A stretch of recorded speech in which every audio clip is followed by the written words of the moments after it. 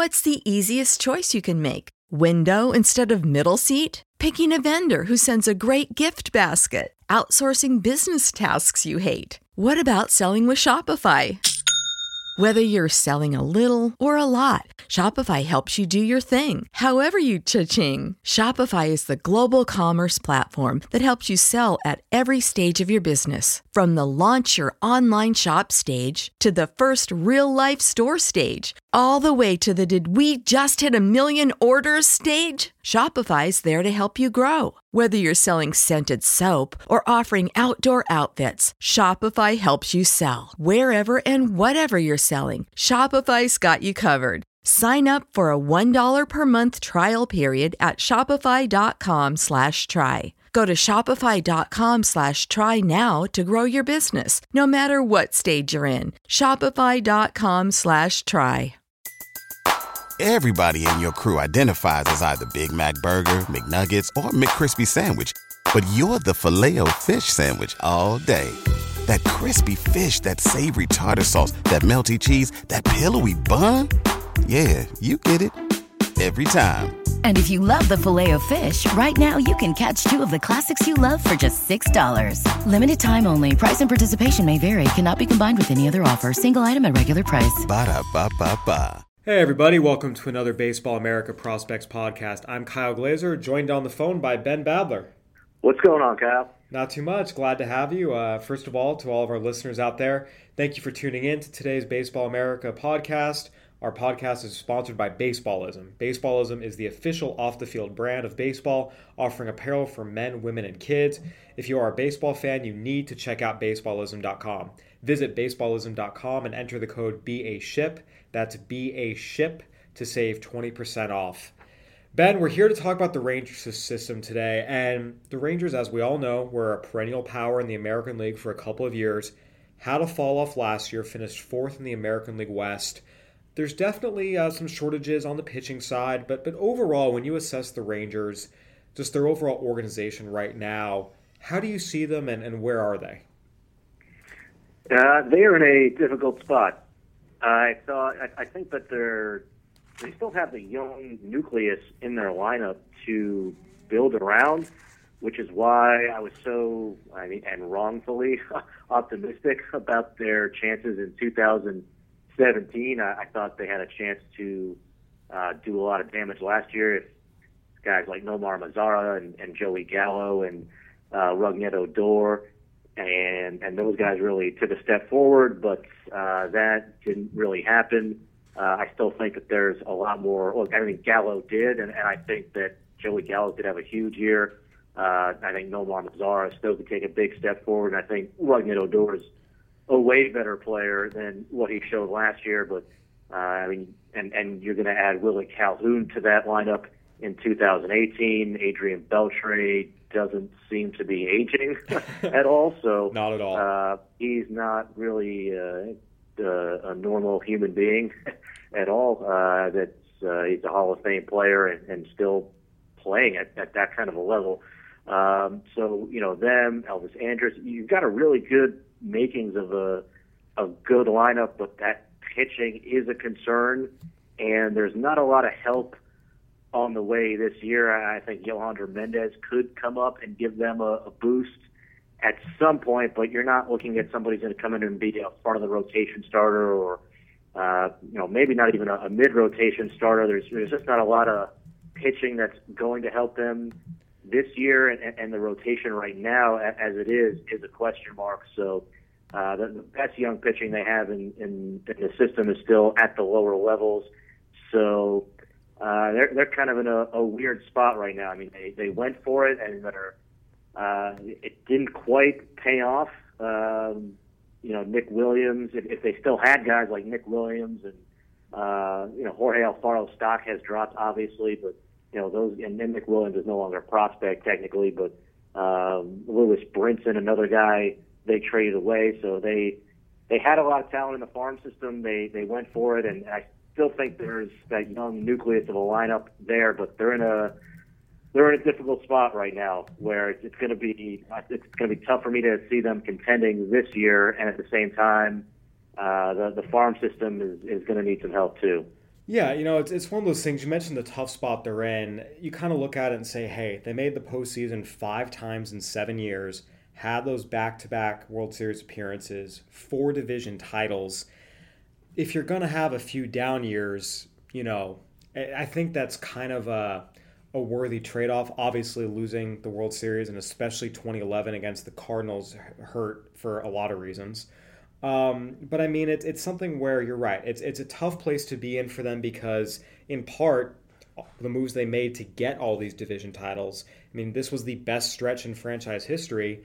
They had to trade some young prospects who today would probably put them in better position. But that's the trade-off you make.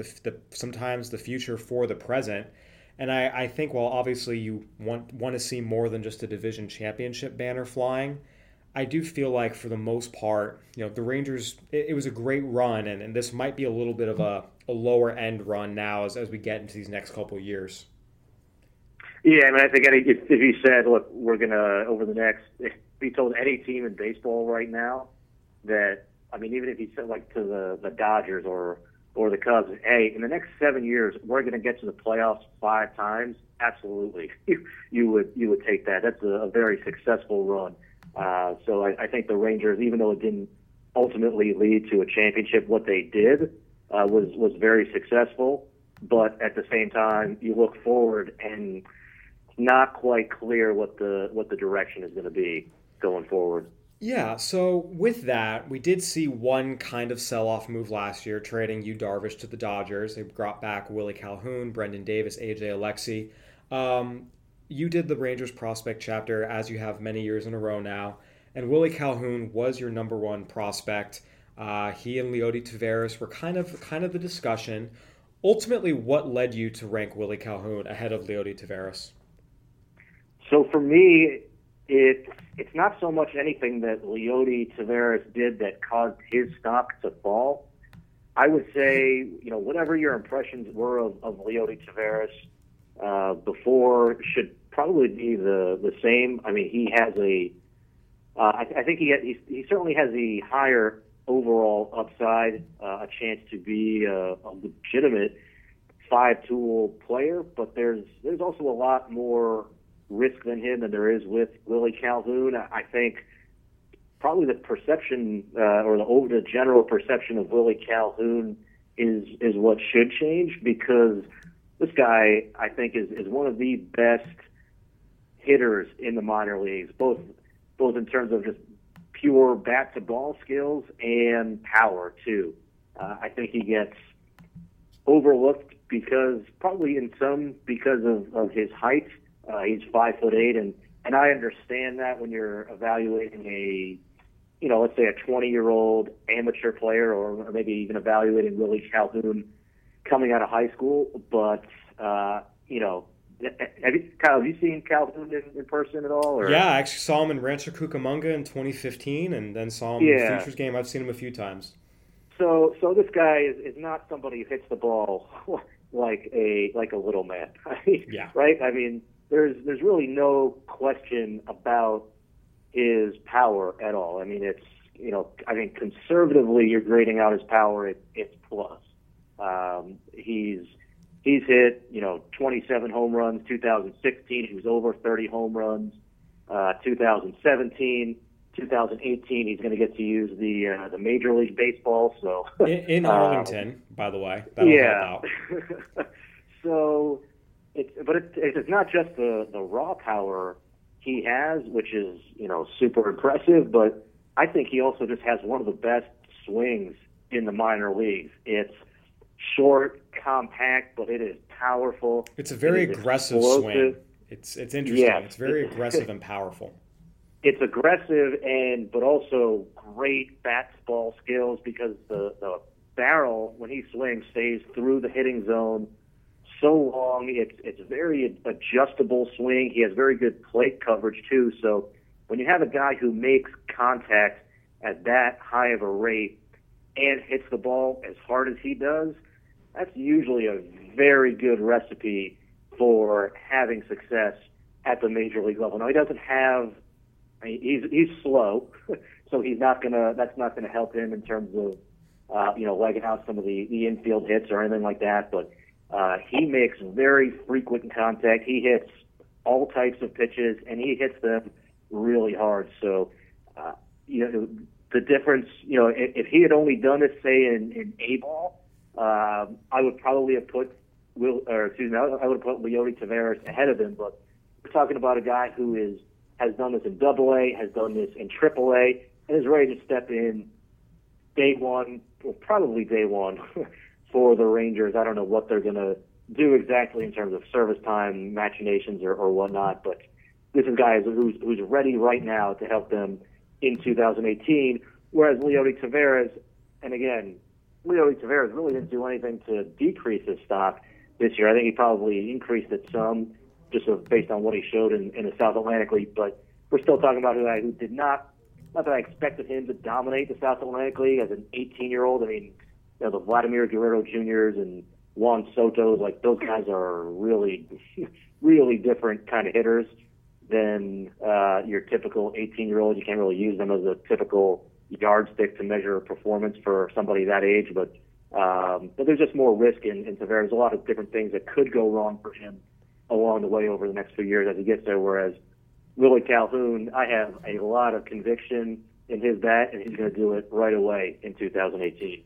It's interesting. You mentioned Leody Taveras not doing anything to downgrade his stock. You see the slash line, 249 batting average, 312 on base, 360 slug.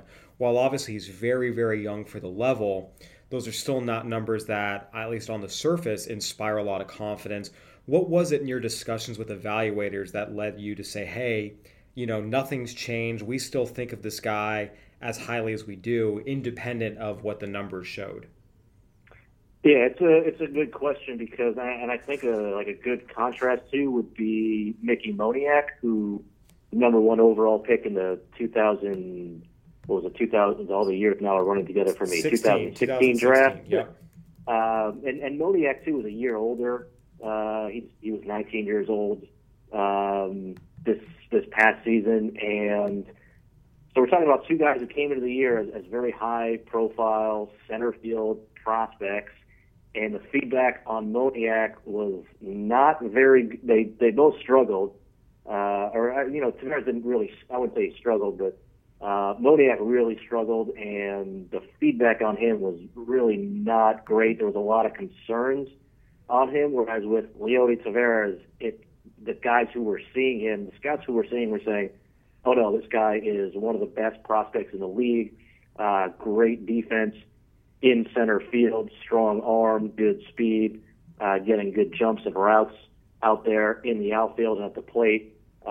It's a good swing from both sides, good bat speed, a lot of strength projection still to come in his frame. You saw the power numbers jump up this year, and I think you're going to see at some point, just as he gains strength and a better, more maturity as a hitter, understanding which pitches to swing at, which ones to let go, just how to have a better plan at the plate. You're going to see those power numbers continue to jump up. It's not like he was up there swinging and missing a lot. I mean, if we're talking about somebody who had a 30% strikeout rate or something, yeah, that'd be more of a red flag. But Leody Taveras' strikeout rate was very manageable. I mean, again, he's 18 years old. He's the same age as say Royce Lewis, again, the number one pick in the 2017 draft. So most guys that age are in the Gulf Coast League. If you put Leody Taveras in a more age-appropriate level, like if you had sent him, say, back down to the Arizona League, I think he would have dominated that league, for example. So pretty much all the feedback that we got from scouts who saw Leody Taveras in person, we're still very, very optimistic and very enthusiastic about Leody Taveras' future. But that said, look, there still is risk. We've seen exciting players who looked like potential five-tool guys in low A, and as they go up, more flaws get exposed, or they don't close off those holes in their game that they do have, or for whatever reason they just don't take that next step forward. So, Willie Calhoun has his own risks, mainly on the side of the game that doesn't involve the batter's box. So he has his own risks, but I think Taveras, you can say he definitely has a more upside and a higher ceiling than Willie Calhoun, but there still is more, I think, more overall risk with Leody Taveras. But so, I mean, look, if you want to, when we had these discussions internally in the office, we were, kind of conflicted on which guy to put higher up overall on this list. So I think it's defensible to go either way. But for me, that was the rationale in putting Calhoun over Taveras, even though the feedback that I got from scouts on Leody was still very, very positive. So those are your top two, and I felt like it's fair to say that's your top tier. There's definitely a second tier drop off when you move into the next group.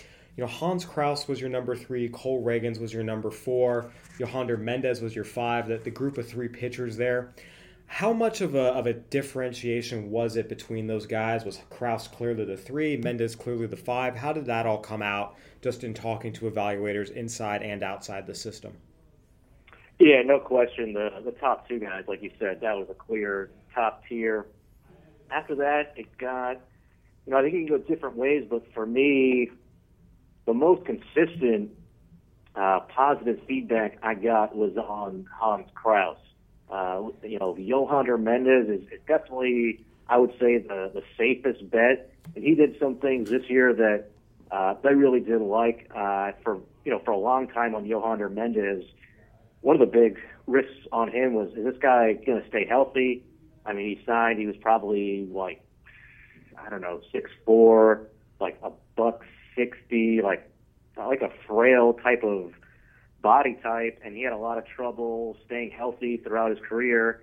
And, I had a lot of concerns about whether this guy was going to hold up as a starter. And last year he goes out and he throws 150 innings. So I think that's an important step for him to take to show that he potentially has the durability to hold up as a starter. They put some handcuffs on his pitch usage last year, and when they took those off, the numbers were better. So I think the overall numbers that he had on the year are a little bit skewed because of that. But I think he's probably more likely a back end of the rotation starter. So then you have Cole Reagans, who was their first-round pick in 2016. I don't see him as a frontline starter either. I think maybe a mid-rotation guy if everything goes right. Another lefty who's not an overpowering fastball, probably a solid average fastball with a good changeup, but good delivery. He didn't throw a lot of strikes this year, and that was only in the Northwest League, so a lot of risk with him. And then you go to Kraus, and just the stuff that he has is way different, I think, than anybody else in the organization, certainly among their starting pitching prospects. A guy who is sitting in the mid-90s, touching the upper 90s. The slider he has is a true out pitch for him.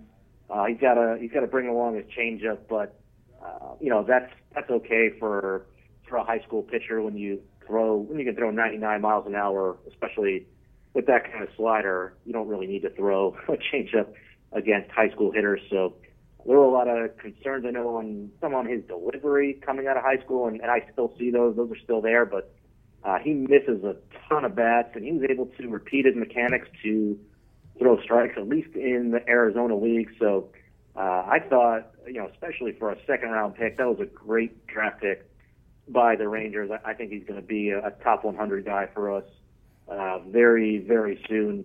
So, in this kind of system where it's not as strong as it typically is, to have somebody who's a potential frontline starter, even with the risk that comes with pitching prospects, especially rookie ball pitching prospects, to me, the most exciting player of that group, the guy I would take, would be Kraus, even with more risk than somebody like Yohander Mendez or a Ronald Guzman, or even like a Kyle Cody, who's a little bit higher up in the system.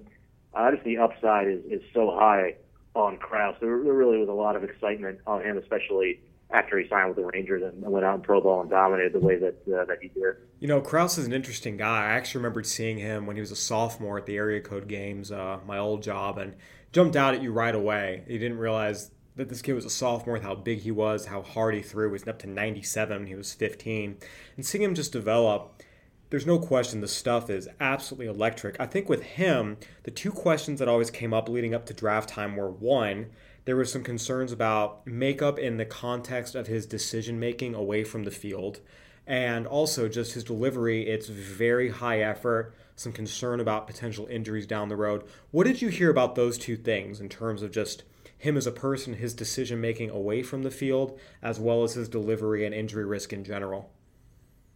The makeup stuff, certainly at least like on the field, he can be eccentric. But it didn't sound like there was any of that in pro ball and just in general. I know some people, especially in the game, put a lot of weight on it. I put almost none on it. I think what really matters is your talent level on the field. That's what separates. That's what separates players. That's really what takes players to the major leagues and defines how good you are. So that really wasn't a focal point for me in any way. And the mechanics, there's effort in his delivery, and that definitely is a risk. But at the same time, he is able to repeat his mechanics, and that helps him throw strikes. He threw a lot of strikes this year. I think he's going to be able to do it next year. We'll see once he's facing better hitters and there's a larger sample size to look at. But we've seen other guys, whether it's Max Scherzer or Chris Sale, plenty of other guys who concerned on them at the time that they signed and the time that they were drafted was their mechanics or was their arm action, and they've gone on to not just be starters but durable number one stars. I'm not saying Hans Kraus is in that category, and I'm not saying that mechanics and delivery, arm action is not legitimate risk factor. I think that is a legitimate risk with him, but the overall upside that he has, there's no question about the stuff, and I think he's going to throw strikes. So it is definitely something to monitor and to keep in mind. But there were too many things for me to be excited about with Hans Kraus, and again with the kind of the lack of talent beyond those top two guys in the farm system. To me, it wasn't too difficult of a choice for me to put Hans Kraus number 3 in this list. Yeah, you mentioned that, and really beyond those two, and then you get to Cole Ragans, who has a solid, above average grade above him as well. Beyond that, it really is a lot of second division starter, maybe if everything clicks, first division starter, but very high risk. So, it's obviously not the deepest system. One guy that did kind of shoot up this year, and given I don't know if he projects as more than a number 4 starter, but a guy who had a big year, and you wrote about him and ranked him fairly high, was Kyle Cody. This was a kid from Kentucky, 6th rounder. He when I saw him earlier this year, I remember I was at a game where he threw nothing but fastballs for the first 4 innings. It was something like 55 straight fastballs, and you could tell he was working on his command, and it was sometimes there, sometimes not. But throughout the year, you saw it sharpen and get better and get better. Then he got up to down east in the Carolina League and was even better. What, for you, made Kyle Cody the fastest riser in this entire system? Yeah, well, what you said is a great point, and it's something that I think if you're just looking at like the stats on him, and look, the stats were good at throughout the year for Kyle Cody, so everything I think looks pretty good. But you don't, like you said, you were there. You saw him throw, what did you say, like 50-something? It was something insane. I was laughing. I was like, I've never seen anything like this in a high school game, college game, minor league game. I never seen anything like it. A guy threw that many straight fastballs. So that's because the Rangers kind of like they did the same thing with Yohander Mendez's changeup, where they like took that away from him for a while because they wanted him to focus on fastball command. And the Rangers, especially this year, really wanted to emphasize fastball command, which every organization does. Like no organization is like, yeah, we don't really care how you command your fastball. Like no, like that's kind of a pretty central tenet of pitching, even if you're. Some organizations differ on how much they want you to pitch off your fastball, but still need to be able to spot your fastball and know where it's going. Like that's pretty important for every organization. But the Rangers, that really was a big focal point of emphasis, to the point of they said to Kyle Cody, you have to pitch the first time through the order early in the season. The first time you go through the order, just fastballs, because we want you to improve your fastball command and just get a better understanding of how to attack hitters with just your fastball. So when you're only throwing fastballs, I mean, if you notice it in the stands, I would think, I mean, you're a pretty smart guy, but like at the same time, I think the hitters can probably also figure out, like, hey, wait a second, you guys are only throwing fastballs right now. So that becomes difficult to get hitters out, and he still had a lot of success. Obviously, he was only in the South Atlantic League as a college guy, but once they took those restrictions off the second half of the season, the numbers were totally lights out, and he has a good slider. So the Rangers did not have a ton of great development stories, I think, this year in the minor leagues, it's fair to say. But Kyle Cody was definitely one of them. I think he took a pretty big step forward this year. Again, yeah, I don't think he's a frontline starter, but a guy who can throw strikes, has a plus fastball, has a plus slider. You want to see him hopefully develop that changeup. That's still a 40, 45-ish kind of pitch for him, but there's a lot of reasons to think that he can be a part of their big league rotation at some point within the next couple of years. Beyond Kyle Cody, there's an interesting group of 3 teenagers, all, won't be 20 until middle of this year. Miguel Aparicio, Bubba Thompson, and Chris Seiss. Now, Thompson and Seiss were 2 first-round picks this year. Miguel Aparicio was a fairly well-regarded signing out of Venezuela a couple years ago. 8, 9, and 10, what was it about you? You had Miguel Aparicio ranked higher than both of them, but when you broke down these 3, how did you ultimately decide to stack them up as you did in terms of going Aparicio, then Thompson, then Seiss? Yeah, I think you could justifiably go a bunch of different ways on all those guys. To me, Thompson and Seiss were, I think they're the most raw, especially in terms of the bat. They have the most risk in terms of their hitting ability. I mean, Thompson is, he's 19 years old. Last year, I think there's a lot of swing and miss risk with him. And the same with Seiss. There's some contact issues there. Now, they're both good athletes, premium position. There's a lot of other tools that they bring to the table, but Aparicio, I had the most confidence in his bat, and his tools are not as loud as those other guys.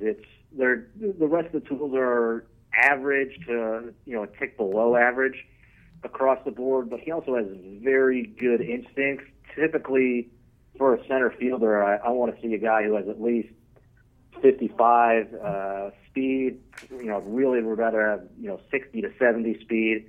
Aparicio doesn't run that well, but he has such a quick first step. He gets such good reads off the bat. His instincts are so good that he does get good reviews on his defense. He puts the bat to the ball very consistently. He's just a very smart, high baseball IQ type player. A guy who's been playing a lot of baseball his whole life, so I think that helps him a lot. The swing works. It's short. It's direct to the ball. A lot of line drives. I don't think he's going to be hitting for a lot of power, but I think he's got a chance to stick in center field. And with the bat, to me, that was the separator for me in terms of putting him over those other 2 guys who I think have more swing and miss risk as hitters. Absolutely. We've talked again, this isn't a great system. It's not a particularly deep system, but there's always guys, down the lower levels where there's something to like, and with a jump, there's potential for them to move up considerably in their rankings. Who's a guy here that you see, maybe it's in the 15 range, maybe it's in the 20, 25 range that you think has a chance to really jump and do something, make a move, if you will? Joe Palumbo, who, I mean, if he hadn't gotten hurt, he might have been number 3 on this list. For the way he looked early in the season, he was just dominating. Lefty, low to mid-90s fastball, and he was missing bats with the curveball too. He was off to a really good start, just building on what he had done in 2016. He looked like he was a guy who could move pretty quickly for them, but he had Tommy John surgery, basically wipes out his whole year after those first few starts. So I think if the stuff comes back, returns to the level it was before, he's a guy who I think should be in their top 10 next year. Well, I say should. It kind of depends on what route they go in terms of rebuilding and trading for other players and what other moves they make. But he's a guy definitely to watch this year. The guy I liked in that system was Tyreek Reed. I thought that was a really nice pick for them in the 8th round out of a Mississippi junior college. Those are kind of the guys where I think they're just under scouted. Where you have you're not going to find a lot of real tooled up middle of the diamond guys who are going to be good values for you in like the 8th round of the draft, because teams are going to see those guys and they're not going to miss on them. But Reed is a first baseman, right-handed hitting first baseman who's 260 pounds. Those guys tend to slide in the draft unless you're at let's say like a Division I program and you have a pretty good track record of dominating top college competition. But obviously Reed does not have that track record, but when he got to the Arizona League, he looked really good, and there's big power and a swing that should work, I think, as he moves up to higher levels. Sometimes you see guys with big power but also kind of stiff swings or longer swings, and there's just, with the way they hit, there are more questions about whether it's going to translate as you face better velocity and better off-speed stuff, guys who can locate better. But with Reed, I think the swing should work as it moves up. Now we'll see. Again, he's only been in the Arizona League. The numbers there were really good, but I think he can cover the plate. I think he's got a pretty good hitting approach, and then he's got huge power. So he's a first baseman. He's going to have to hit a ton, but there's a lot there that I think is really intriguing, especially for where they got him in the draft last year. It's interesting. You mentioned the 8th round. There's actually a really interesting amount of 8th round picks who have gone on to become stars in the big leagues. You see, generally speaking, most of your stars are in the 1st and 2nd rounds, and it goes the way you think it should. Then the 8th round, there's this random group of guys: Paul Goldschmidt, Brian Dozier, Corey Dickerson, Cole Calhoun, Kyle Hendricks, Trey Mancini, Kendall Graveman, guys who are, making impacts in the major leagues, and they're mostly all college guys. And I remember talking to one scout about this, and his explanation was the 8th round is when the area scouts start getting their guys that they love and they start banging the table for. Because, the cross-checkers are seeing about 200, 225 kids that are at the top of everyone's board, and 200, 225, that's your 7th round. And by the time the 8th round comes around, it's okay, who do your area scouts love? And so for the area scouts who've put in the time with these guys and love these guys, and they say, I believe in this guy, and sometimes those guys are legit standouts who, in the case of some of these guys I named, either went to schools that were small, had a body type that didn't fit, and they've become standouts. And I think it's interesting you mentioned Tyreek Reed as a guy who, fits that Mississippi junior college. Another guy who did that. I mean, a very different type of player, but that's Corey Dickerson, Mississippi junior college 8th rounder, and he's become an all-star. Now, obviously, there's a lot of guys who don't make it, but I've learned to keep an eye on that 8th round because there's always some hidden gems in there. Yeah, Alan Craig, another guy, was an 8th rounder. David Freese was in the 9th round. I think what you said is right. The other element, too, is that I think that's where a lot of times the analytics picks come in, where you have these top college performers where you say, all right, well, we're our scouts maybe have reservations about these guys when we're looking at the top of the draft, especially, again, these guys who have kind of profile questions and concerns. But, man, they really hit, and our numbers really, the numbers really stick out. So, all right, we're in the 8th round. All the guys who are, super tooled up and fit maybe more of a traditional profile have already gone off the board. At this point, all right, these guys are still on the board. Let's take a chance on one of these guys, and I think that also plays a role into it as well. Yeah, we'll see if Tyreek Reed can become the latest. Well, Ben, I think that'll about do it. Any final thoughts on the Ranger system? No, I mean, I think I'm just curious to see how this system shapes up, and when we're having this conversation at this time next year. I mean, yeah, no. I don't think this is a situation where you need to go like what the Braves were doing and tear everything down for 4 or 5 years and try to accumulate multiple top 5 draft picks over the years. Especially if JJ's tank tax come through, but I don't think they really need to go that drastic of a route. But there definitely needs to be some kind of a reset here to try to add some talent back into the organization, because I just don't see them contending this year. So I'm curious to see what moves they make to kind of rebuild and reshape this farm system over the course of the next year. Absolutely. All right, well, thank you to all of our followers for tuning in today. Today's podcast was once again sponsored by Baseballism. Visit baseballism.com for the best apparel in baseball and enter the code BASHIP, that's BASHIP, to save 20%. For Ben Bowther, I'm Kyle Glazer. Thanks for listening, everybody. If you're a woman over 40 dealing with hot flashes, insomnia, brain fog, moodiness, or weight gain, you don't have to accept it as just another part of aging. The experts at MIDI Health know all these symptoms can be connected to the hormonal changes of menopause. And MIDI can help with safe, effective, FDA-approved solutions covered by insurance. 91% of MIDI patients get relief from symptoms within just 2 months. Book your virtual visit today at joinmidi.com. Swimsuit? Check. Sunscreen? Check. Phone charger? Check. Don't forget to pack the 5-Hour Energy. It fits great in a pocket or carry-on, and the alert feeling will help you arrive ready for anything. Now get 20% off when you use code 5HETRAVEL at 5hourenergy.com. Expires April 30th. One-time use only. Not valid with other discounts. Remember, visit 5hourenergy.com and use code 5HETRAVEL to save 20%.